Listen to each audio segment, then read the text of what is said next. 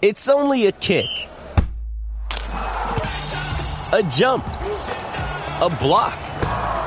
It's only a serve. It's only a tackle. A run. It's only for the fans. After all, it's only pressure. You got this. Adidas.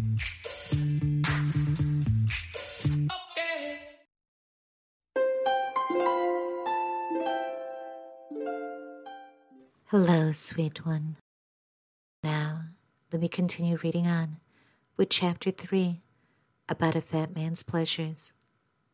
But, someone protests, doesn't that being fat interfere with a lot of things you would like to do?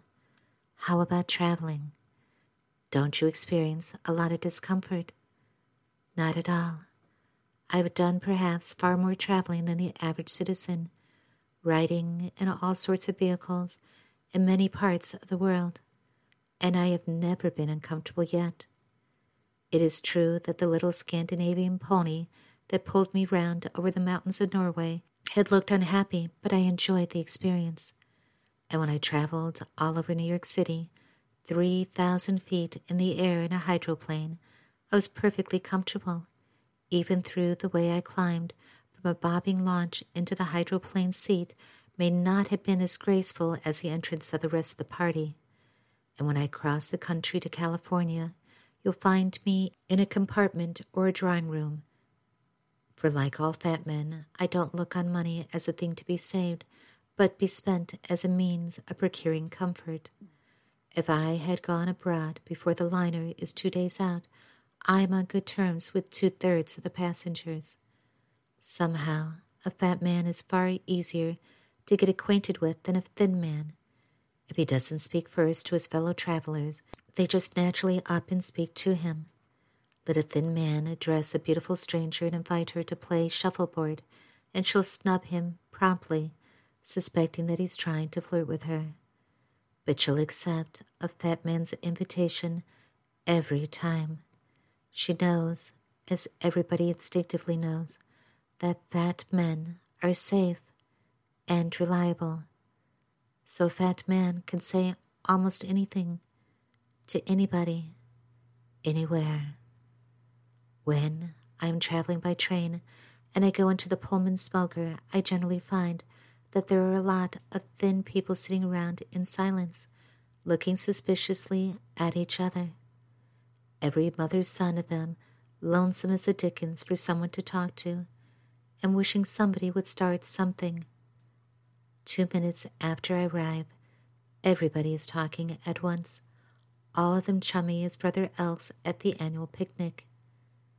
Being fat keeps you from doing a lot of silly things when you are traveling. Once I recall, it was away up inside the Arctic Circle. Most of the people in the party had been beguiled by the guides into the climbing that bit of rock they call the North Cape, on the promise of a wonderful view of the midnight sun from the summit. While they were perspiringly climbing the steep path, I sat in comfort on the deck of the yacht, fishing and bringing up from their Arctic depths all sorts of strange and wonderful fish that I had never seen before. Presently, one by one, my fellow travelers came, straggling back, breathless, tired, and disappointed. By the time they had reached the top of the fog had risen, and there was nothing to be seen. I guess you were the most sensible one after all, they said. Of course I was the most sensible. I am a fat man.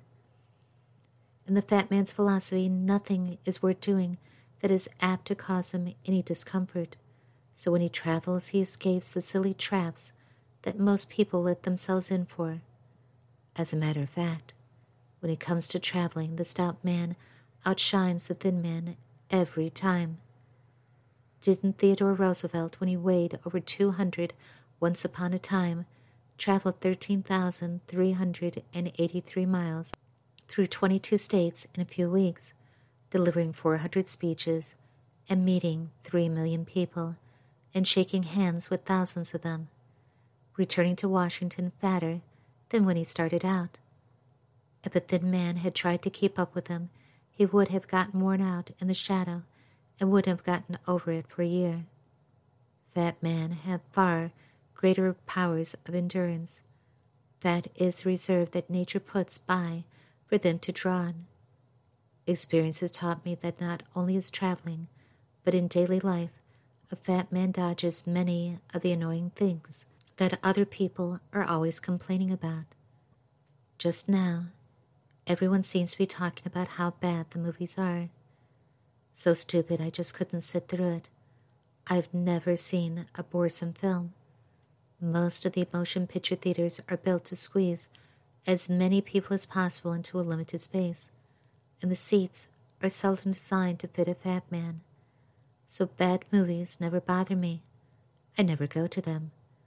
I may miss the good movies too, but there are compensations. A comfortable chair and a good book make up a lot. Nobody in the world has a better time than a fat man off on a holiday. Where other people get into wordy arguments with ticket agents, he grins and gets some other fellow's reservations. You never see a fat man struggling into the narrow confines of an upper berth. It's there is a lower to be, he has to get it, although more often you will find him spreading his bulk into the Pullman drawing room. If on his holiday he happens to choose a lake resort, the pleasures of canoeing may be denied him. Every fat man once in his life tries to get into a canoe and then quits. When you weigh over 200, your center of gravity has a way of shifting unexpectedly with disastrous results, but always there are flat-bottomed boats to fish from, and fat men all are fishermen. But I hear some thin man say, with a satisfied smile, that being fat must interfere with a lot of some of your amusements. How about golf? I do not know how other fat men feel about golf, but to me it is not an amusement, but an annoyance. It is a game apparently played only by blatant egotists. I know nothing about the game. I never had a golf club in my hand. All I know of it is that my golf-playing friends come to the luncheon table on Monday and monopolize a conversation with tales monotonously the same. I must tell you about the wonderful shot I made on Saturday afternoon. Never yet have I heard of a golf player telling about a wonderful shot that some other fellow made. Most golf players, in my opinion, are bores. They're weak-minded creatures who have so little energy that they have to lure themselves into walking by, knocking a silly little white ball ahead of them. I'm glad I don't play golf. I might become a fat man with an imagination could read an account of someone else's adventures, getting all the thrills out of it that another fellow had with none of the inconveniences. Nearly all fat men, you'll find, are great readers, but there are other amusements too.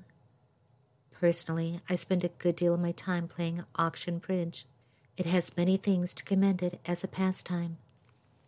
Not only does it provide pleasant exercise for the mind, with the excitement and the thrill afforded by the element of chance, but it affords a never-ending opportunity for amusing character study. To a fat man, the dinner table, too, is a never-ending source of entertainment. A meal with the society of congenial friends, and with the assurance of a good dinner and a good appetite, with the leisure from reading and bridge, and with a taste for travel and a fondness for fish, the fat man stands ready to get the fullest enjoyment out of life, and most of them, I think, govern themselves and their pleasures by that motto. I once saw carved above the door of the living room of the greatest of all feminine philosophers, Ellen Key, in her home in far-off Sweden, "Each day is a life." Well, might we fat men take it for our own, for that is the way we live, enjoying each day as it comes along. And that is where we'll end tonight. Next week I'll continue on with Chapter 4, about this reducing business, where he talks about why people want him to reduce his weight and his reactions to that. And now, get some rest, sleep well. Good night.